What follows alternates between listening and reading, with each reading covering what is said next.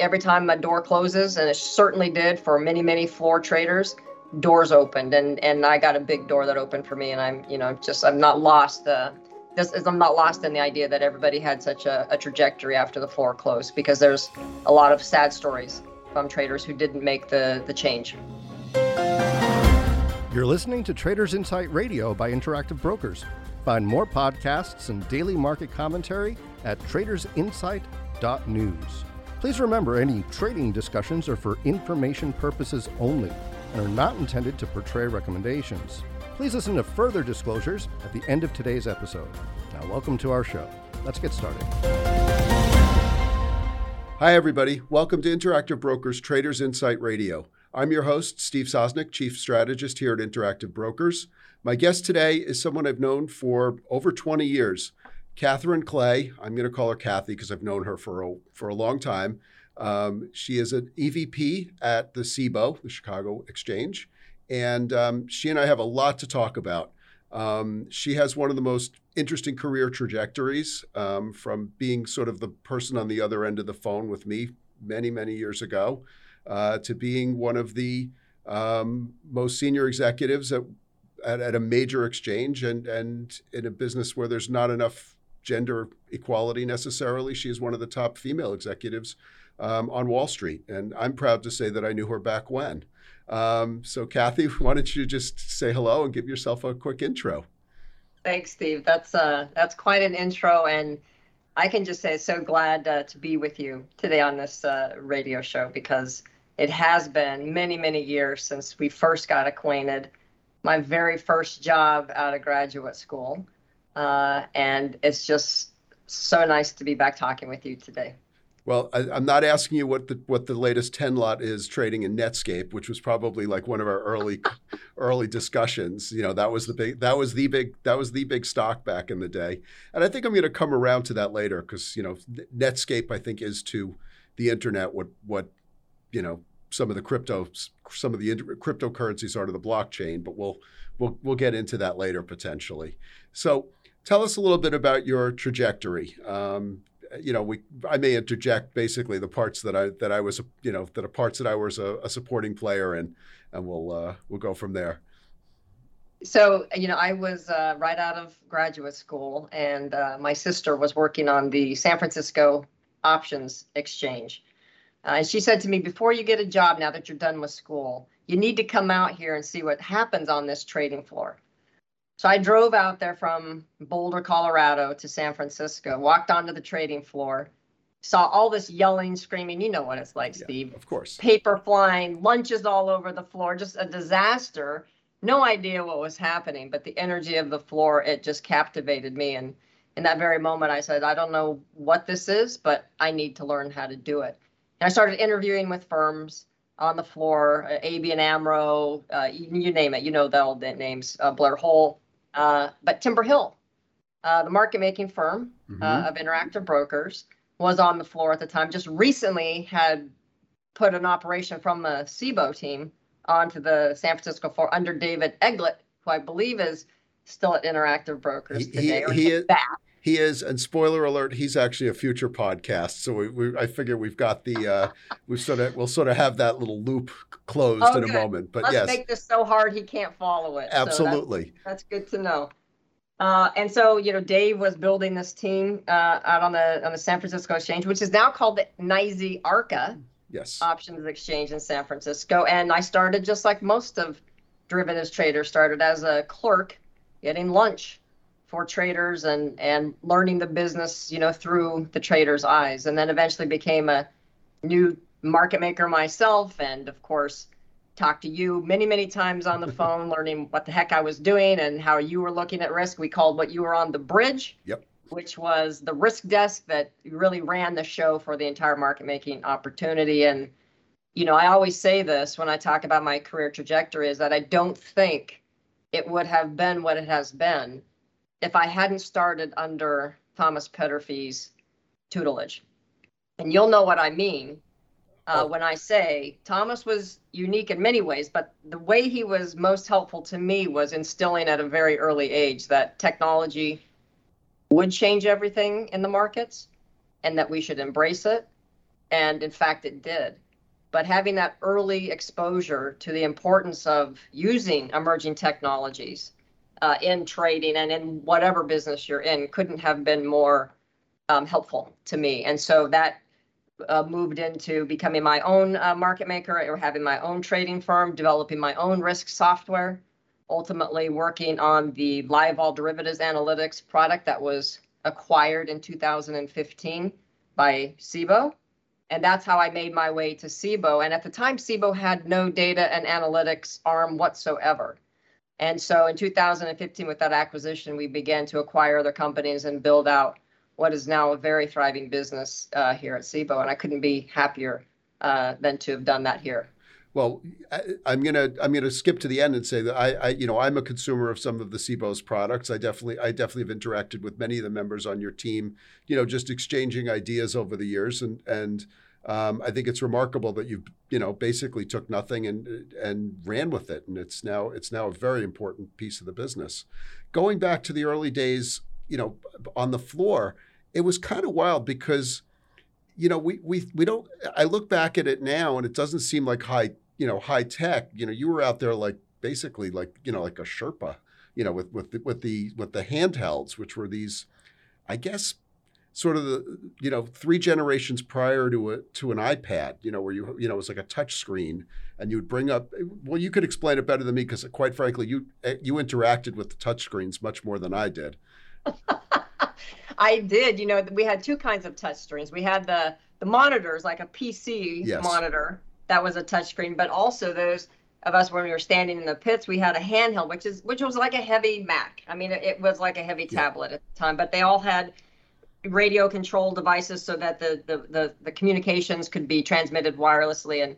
And I just remember it was so new technology. Yeah, it doesn't seem cutting edge today, but there were people in the pits that were so afraid that they were going to get radioactive poisoning from the antennas that they would bring in like Geiger counters and other sort of mechanisms and say, keep your laptop away from me, like it's going to poison me.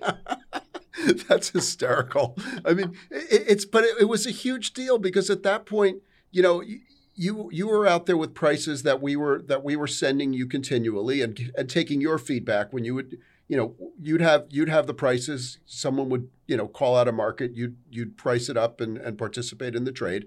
You'd then enter the trade, which would come back up to the bridge, as we called, as you mentioned. Come up to Greenwich, and we would essentially be repricing everything continuously. And so you'd always have continuous quotes. And at the point you started, there were still plenty of people with sheets, and having to guess the deltas. Yeah. Yeah, I think, and not only that, you're talking about this dynamic feedback loop between trading risk, dynamic, versus everyone else in the pit was, hey, run me sheets and center it at this stock price. And then you would get the Black-Scholes model or whatever model you were using for your theoretical values and Greeks across the spectrum of the products you were trading, while we were seeing where the SPOOs was going maybe just a little bit faster, and we were actually being able to hedge risk in real time. What we actually did, I don't know if you realize it because you were on on the coast. We had a guy in Chicago who was literally just like ticking up and down, like he'd start the day and there was a few different people because you couldn't do it for the entire trading day, but he would just continually tick up and down the price of the futures. And so as if it went up 5 ticks, he'd tick 1, 2, 3, 4, 5. I'm doing this visually; no one can see what I'm doing, but it'd go 1, 2, 3, 4, 5, go down 3 ticks, and this is how. And that was what drove the prices. And we, that and the trades that we would be getting back. It was a little easier in the sense that most things were not interlisted in those days. So if you did a trade in one of your products, there wasn't.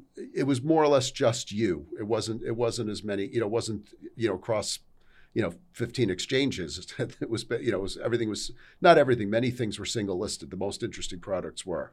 Oh yeah, for the longest time. I remember on our exchange we had Microsoft, Micron, AOL, Compaq Computers, Sun Microsystems. A lot of the things that you would associate with Silicon Valley were on the Peak Coast, not surprisingly. But of course, in in SIBO, you had Intel and IBM and Coke and all of those names. Names we would be really jealous that we didn't get to trade, but that changed, didn't it? It did. Pretty well, dynamically. I did actually bring this up on another podcast. You have actually, the system actually has Thomas and I to blame for that one, and one of our specialists on the PhilX, and it was because Ford was a SIBO stock that was single listed on the SIBO. We were the specialist in a company called Visteon, which was a small auto parts manufacturer that Ford acquired. Typically, what would happen would be, you'd trade, because if you were trading Visteon and they got taken over for stock, they would trade the residual Visteon options, which were sort of, this weird multiplier of Ford. But, the gentleman's agreement was you didn't take Ford. And someone at the PhilX messed up and sent the allocation sheet down. Do you want to trade Ford? And you guys get first dibs because you're trading Visteon. And I said, yes, jumped on it, and then realized, oh, wait, I may have made a horrible mistake here. So I went into Thomas's office and said, by the way, I think I just, started a war here. And he's like, that was going to happen anyway. Go ahead. It was inevitable. Just do it. And that's literally how the dam broke. Missing. Yeah. That fact is missing from the history books of the multi-list options. So it was literally just like a series of errors, and then ultimately the decision maker who said, "Yeah, you know what, this was gonna happen no matter what." So that was the shot across the bow. That was the shot across the bow, and then then I think immediately the SIBO listed Dell, which was the biggest PhilX name, and then it was a free for all. Now, so you were down there successfully. Dave Eglett, then who had been running the Pacific, the P Coast, left the exchange, moved back to Chicago, then sort of worked here up in Greenwich for a while. He's back in Greenwich. You were running the exchange, but then to a certain extent, you were almost a victim of the electronic nature of the markets, because we were going fully electronic, as was what was then ARCA, and it definitely was. It had to have been a challenge for you, because you were sort of made redundant. I hate to say it, but you were kind of made redundant. Obviously, you've bounced back quite well from that. Oh yeah, I mean it was. I hung on for a while after leaving. When Timber Hill was pulling all traders off the floor, I did have the offer to come join you in Greenwich. Which, we could be working together today. Absolutely. Steve. But I decided to take the riskier path and just start my own market making company, and was down there for, believe it or not, till 2010. I was still on the floor making markets as a sole proprietor. So, it was a long in the tooth career, but thank goodness I really did get involved in software development and figuring out how all of that worked, and then got involved with Livewall first as their chief strategy officer and then as their CEO. And then subsequently got acquired by SIBO. So, it all worked out great. And, every time a door closes, and it certainly did for many, many floor traders, doors opened. And I got a big door that opened for me. And I'm not lost. I'm not lost in the idea that everybody had such a trajectory after the floor closed, because there's a lot of sad stories from traders who didn't make the change. Yeah. And it's interesting because I've interviewed a couple of other traders who did make the change, from various exchanges. And I guess, as I say, history is written by the winners, I suppose. But, and you're one of the winners.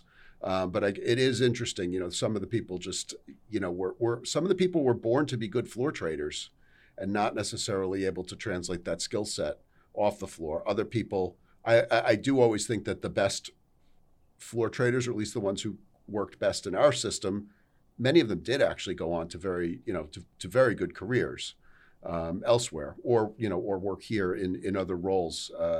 We did start to bring a lot of them up. You were one. Yeah. You were one of the few who said no. I don't know why. I was so smitten with San Francisco and the lifestyle there's outdoors. I surfed almost every day after the market closed. I couldn't imagine giving that up, and I knew the hours you were working on the bridge. I thought, I don't know, how am I going to snowboard? When am I going to surf if I go do that? So that was really the decision maker for me. How's the surfing on Lake Michigan?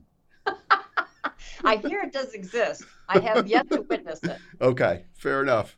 So now tell me about the how the LiveVol product evolved and how that more or less became, in a bigger way, your role at the SIBO.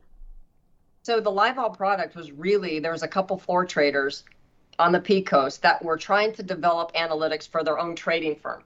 And you have to think way back to the time when there wasn't a really good measure of implied volatility over any set duration. Yes. Tracked over history and all of that. So it was actually pretty cutting edge in terms of what they were developing for their own trading. And the fellow traders around them were very enamored with what they were building. And so we became early investors. Most of the floor traders were investors in the product, and we continued to develop it. And then we kept, getting calls from like the Fidelities and the Schwabs of the world asking, hey, how are you doing these analytics? And, maybe you could help us. And it became a business. And then ultimately, I think SIBO came to the recognition that they had way too much revenue concentration in the proprietary products, SPX and VIX. Mm-hmm. They really needed to think about what is their growth trajectory in the future. And it was pretty clear that they needed to start diversifying into non-transactional revenue sources. Plus, you got to think about the tools and the analytics, the data that help actually foster transactions into our tradable markets.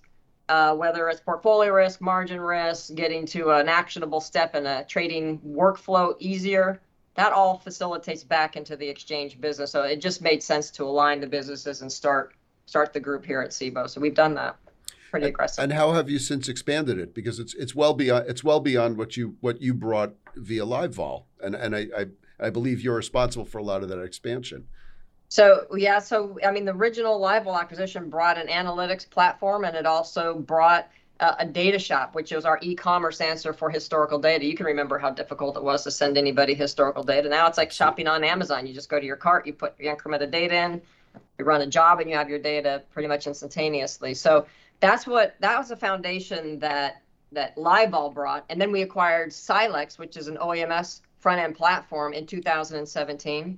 Okay. And then in 2020, right before the pandemic, we acquired 3 companies, which I will tell you I will never do again. 3 at once, never. 3 at once in front of a pandemic, that's ridiculous. But we acquired Hanwick, very well known for their fitted vol surfaces and vols and Greeks and great modeling.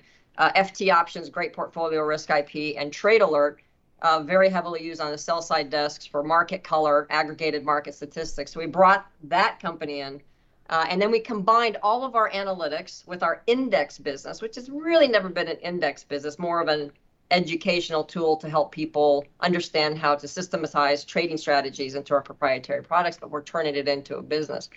And then we combined it finally with the real-time market data business at SIBO. And so bringing all of these groups together, creating a single technology platform for much of the group, creating a single source of truth for all of our options analytics has really allowed us to scale in a very profound way. And then when you couple that with our exchange expansion up in Canada, we just bought MatchNow and Neo. In Australia, we bought Chi-X Australia. In Japan, we bought Chi-X Japan. Mm-hmm. And so you can see as we spread across as the world's largest securities exchange network, the analytics and data that go with that expansion are just hand in hand. And we'll just repeat the same playbook in every geographic region in the world, plus all the asset classes we've moved into, which most recently is digital assets through our acquisition of ErisX. Oh, that was that. Well, now the timing of that is very auspicious because that brings us back to one of the things we talked about earlier. How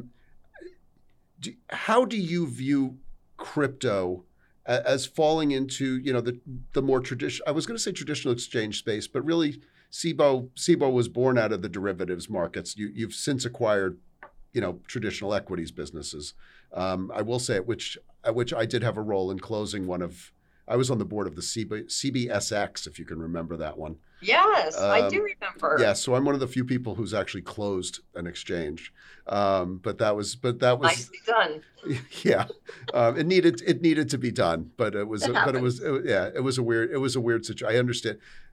For those of you who don't know the history, the various options exchanges had stock exchanges because they if you were doing a buy right, they didn't want to lose the stock transaction portion of it. But the way it was organized, it was actually a very big liability for SIBO, the way it was organized. Then you went out and bought that, which was a whole different ball game. But at the time, it was a lot of liability and not much revenue. And so sounds like a bad trade. Yeah, it was a bad trade. So I do understand why we'd also acquired, before I joined the board, that acquired NSX, which was sort of Madoff's exchange, which had its reputational issues, maybe. Yeah, so there was the compliance costs were enormous, right. And so I understand why they did it. That merger made much more sense, but I digress. But anyway, so tell me how you see the crypto fitting in with the equity and derivatives product mix that you have. Yeah, I mean, we really like to start our product portfolio with cash equities, and then we typically list derivatives on top of that, and that's really the game plan. And if we do it inorganically, organically, SIBO is, after all, a derivatives exchange. And while we've grown tremendously into FX and grown our equities business, we really land on derivatives. And we did release European derivative contracts last September, created off our own indices, not partnered with any partner. And so we do it organically and inorganically. But global expansion of asset classes, they all make sense to us. It's not a huge deviation from, I think, what we do on a daily basis. Certainly the digital asset space has its own nuances, and it's a lot to learn because there are differences. But if we circle back to where we started this conversation about, the .com era, yep, and the subsequent bust, you can certainly draw some parallels between what happened then and what's happening now in crypto. But we just believe that without, the regulatory clarity that we need, without getting some of the speculation out, without getting rid of some of the protocols and projects that just need to be getting rid of, we won't really see the growth in the industry that we want. And we do think that we're going to get the regulatory clarity, and the ambiguity will be squeezed out. And just like after the .com bust, a lot of those companies didn't survive, but there were many that did, and they actually fuel a lot of our economy today. You mentioned the analogies with the .com era, and which is when we met, of course, but basically, there's so many parallels. You have, the most important, as you mentioned, the most important internet companies didn't exist during the .com era. The ones that drove the .com era, the original one, were Netscape, AOL. These companies are, if they exist, they're shadows of themselves. So I think I understand your strategy completely, which is hoping and working toward regulatory clarity, because what we're seeing now, what we've seen in some of the recent blow-ups, that's the direct result of a lack of regulatory clarity or of a lack of regulation. Deregulation works. Lack of regulation works great until it doesn't. Right, but if you think back to the .com era, I mean, these were securities, publicly traded, listed on exchanges, and a lot of people lost a lot of money in that bust of the .com stocks. A lot of people made a lot of money on the way up, yeah, and lost on the way down, and that's a regulated market. So we will get regulation clarity eventually in this space. And I think these incidents, like Celsius more recently, is going to actually just add fuel to the fire, put some heat on the feet of the regulators to get some of this ambiguity out of the marketplace. But I think at the end of the day, we will see companies come out of what's happening today, protocols that will survive, and many more that will not. But it will fuel the future growth of our business, whether it's decentralized social media, whatever the forward look is going to be. It's not going to be what it was.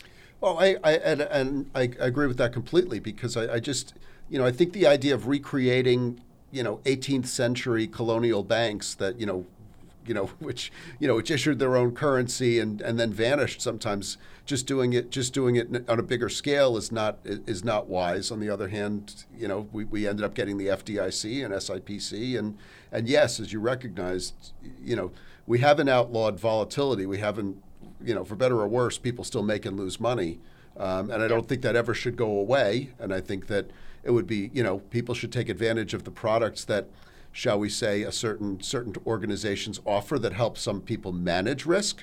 But definitely it's going to be an interesting evolution.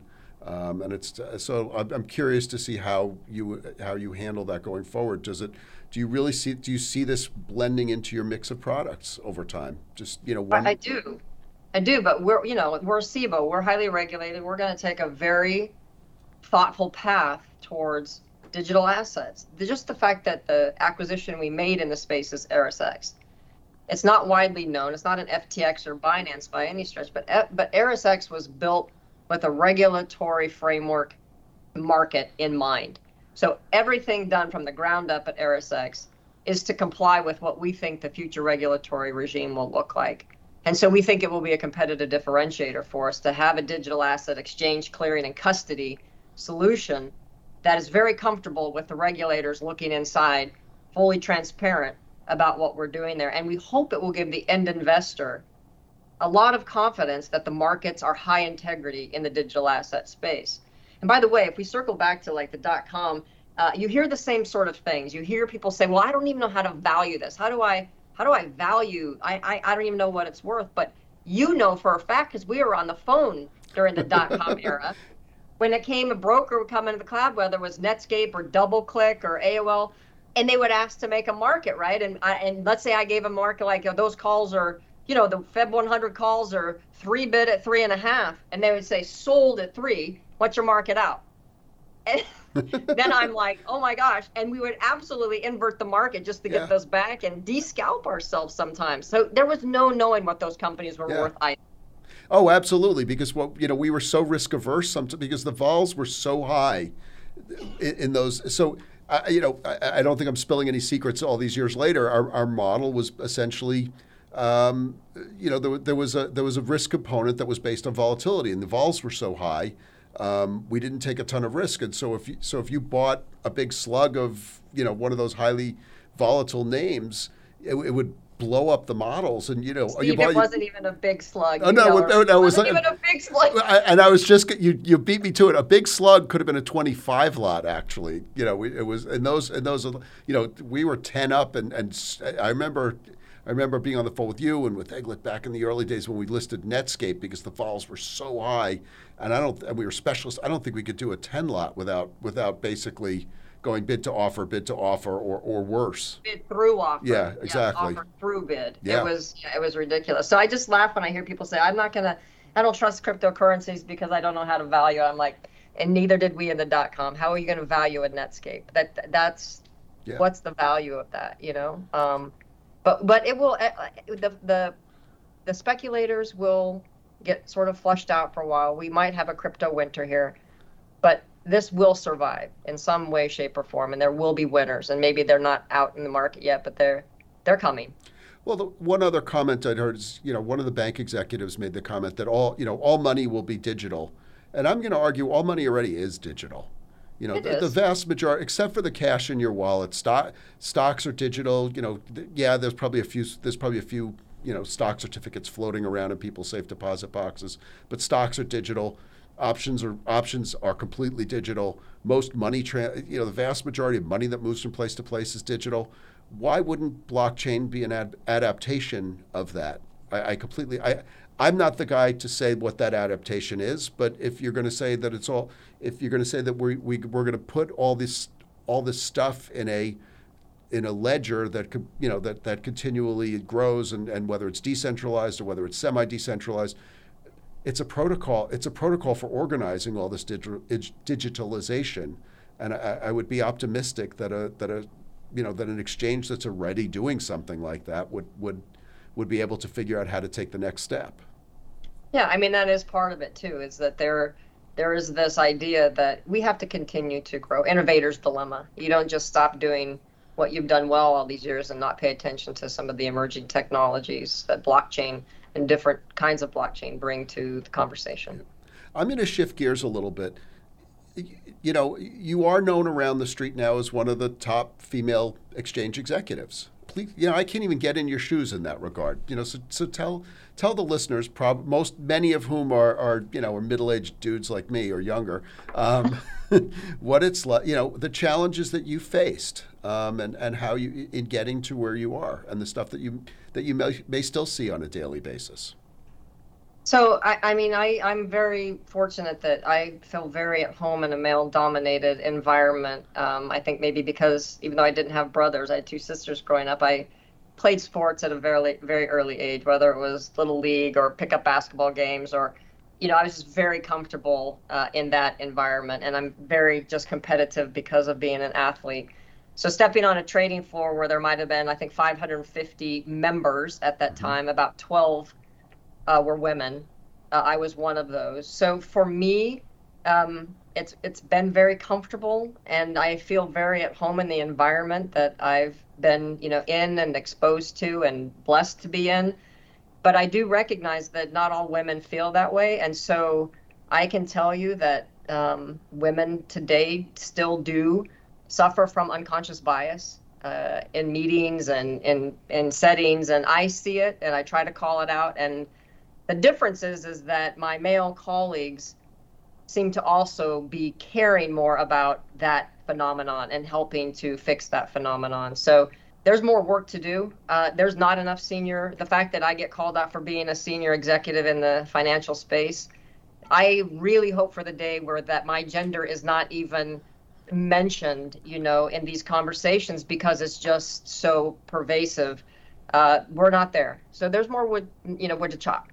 If it's notable for me to mention it, it shouldn't be notable for me to mention it. You should just be EVP at the SIBO, not one of the top female exchange people around. It's yeah. Hopefully we can get past all the labels, but it's I will say it's light years better than it was when we started. So it is. It's improving. I feel like the progress is never fast enough when you're trying to see true progress, but we have to acknowledge the progress that has been made.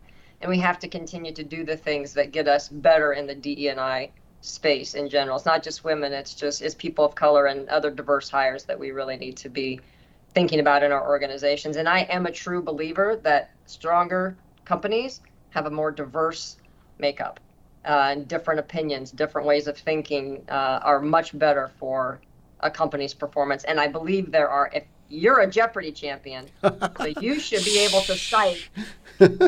Now everybody's going to be Googling that. Some specific study that it has been done on the strength of diversity in companies, because I think there's a lot about how stock prices do better, EBITDA is better, you name it. So I think everybody does better. The more diverse, the better. I think of how far we've come as a business from when it was just a bunch of dudes on a trading floor. If you get too embedded in one way of thinking, you're doomed. I think that's a big part. That's a big problem. One of the things I'm most blessed to be involved with is a nonprofit called the Greenwood Project.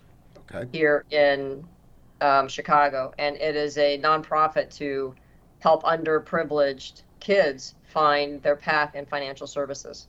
That sounds awesome.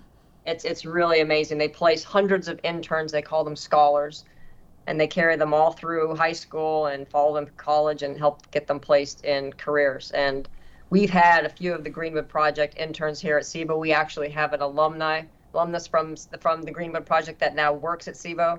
Excellent. It's just a fantastic organization and group. That's something really to be proud of. Was the SIBO involved in it before you moved to Chicago, or is this something you found on your own? I can't take any credit for it. We have a great team here that runs all of our charity and fundraising, and it's called SIBO Empowers. They've been working with this group for a while, but we've become financial donors, and I'm lucky to sit on the board now and get to see all the great progress that they're making. Well, I for one, will be looking this up when we're done with the call. And Please do. I encourage everybody listening to do that, because that sounds phenomenal. In a city like Chicago, the more people you can get involved, the better. How would you like to finish it up? Because I'm going to throw this open to you. What have we missed, or what do you want people to know? I'm glad we got in the charity thing before we ran out of time. So please, if there's anything that you want to add before we before we kind of wrap it up? I can't think of what we may have left out. I mean, I think we cover a long, except to say that good luck to Dave Eglett. He has to follow us. So, that's how I'll leave it. Well, good luck to him, because this is going to be a tough one for him to follow. But you had to follow him once. Now he's got to follow you, and it's going to be a lot harder. Right. Well, and all credit to, I got to give Dave a shout out. He took a chance on me, because I had no idea what was happening on that trading floor, but maybe he saw something in me, and he took a chance on hiring me. So I do have to give Dave Eglett a shout out for giving me a start in this great financial services field. Yeah, I think, though, the rest of the credit can go to you for running with the shot. So I think we'll leave it there. That's a great way to wrap it up. For all of you who've been listening, thank you so much. As you know, my guest has been Catherine Clay, EVP at the SIBO. And I hope we get a chance to do this again. This was a lot of fun, Kathy. I'm so happy you had me on. Thanks, Steve, so much. Okay, everybody. We'll talk to you soon. Thanks. Bye-bye. Thanks for listening to Traders Insight Radio. As always, there's more content at tradersinsight.news. And if you're interested in learning more about Interactive Brokers, visit ibkr.com. We offer more trading education materials such as webinars at ibkrwebinars.com, market-related courses at tradersacademy.online, and quant-related articles at ibkrquant.com. Options involve risk and are not suitable for all investors. For more information, read the characteristics and risks of standardized options, or ODD, which may be accessed through the link found in the show's notes or podcast description page. Trading in digital assets, including cryptocurrencies, is especially risky and is only for individuals with a high risk tolerance and the financial ability to sustain losses. Eligibility to trade in digital asset products may vary based on jurisdiction.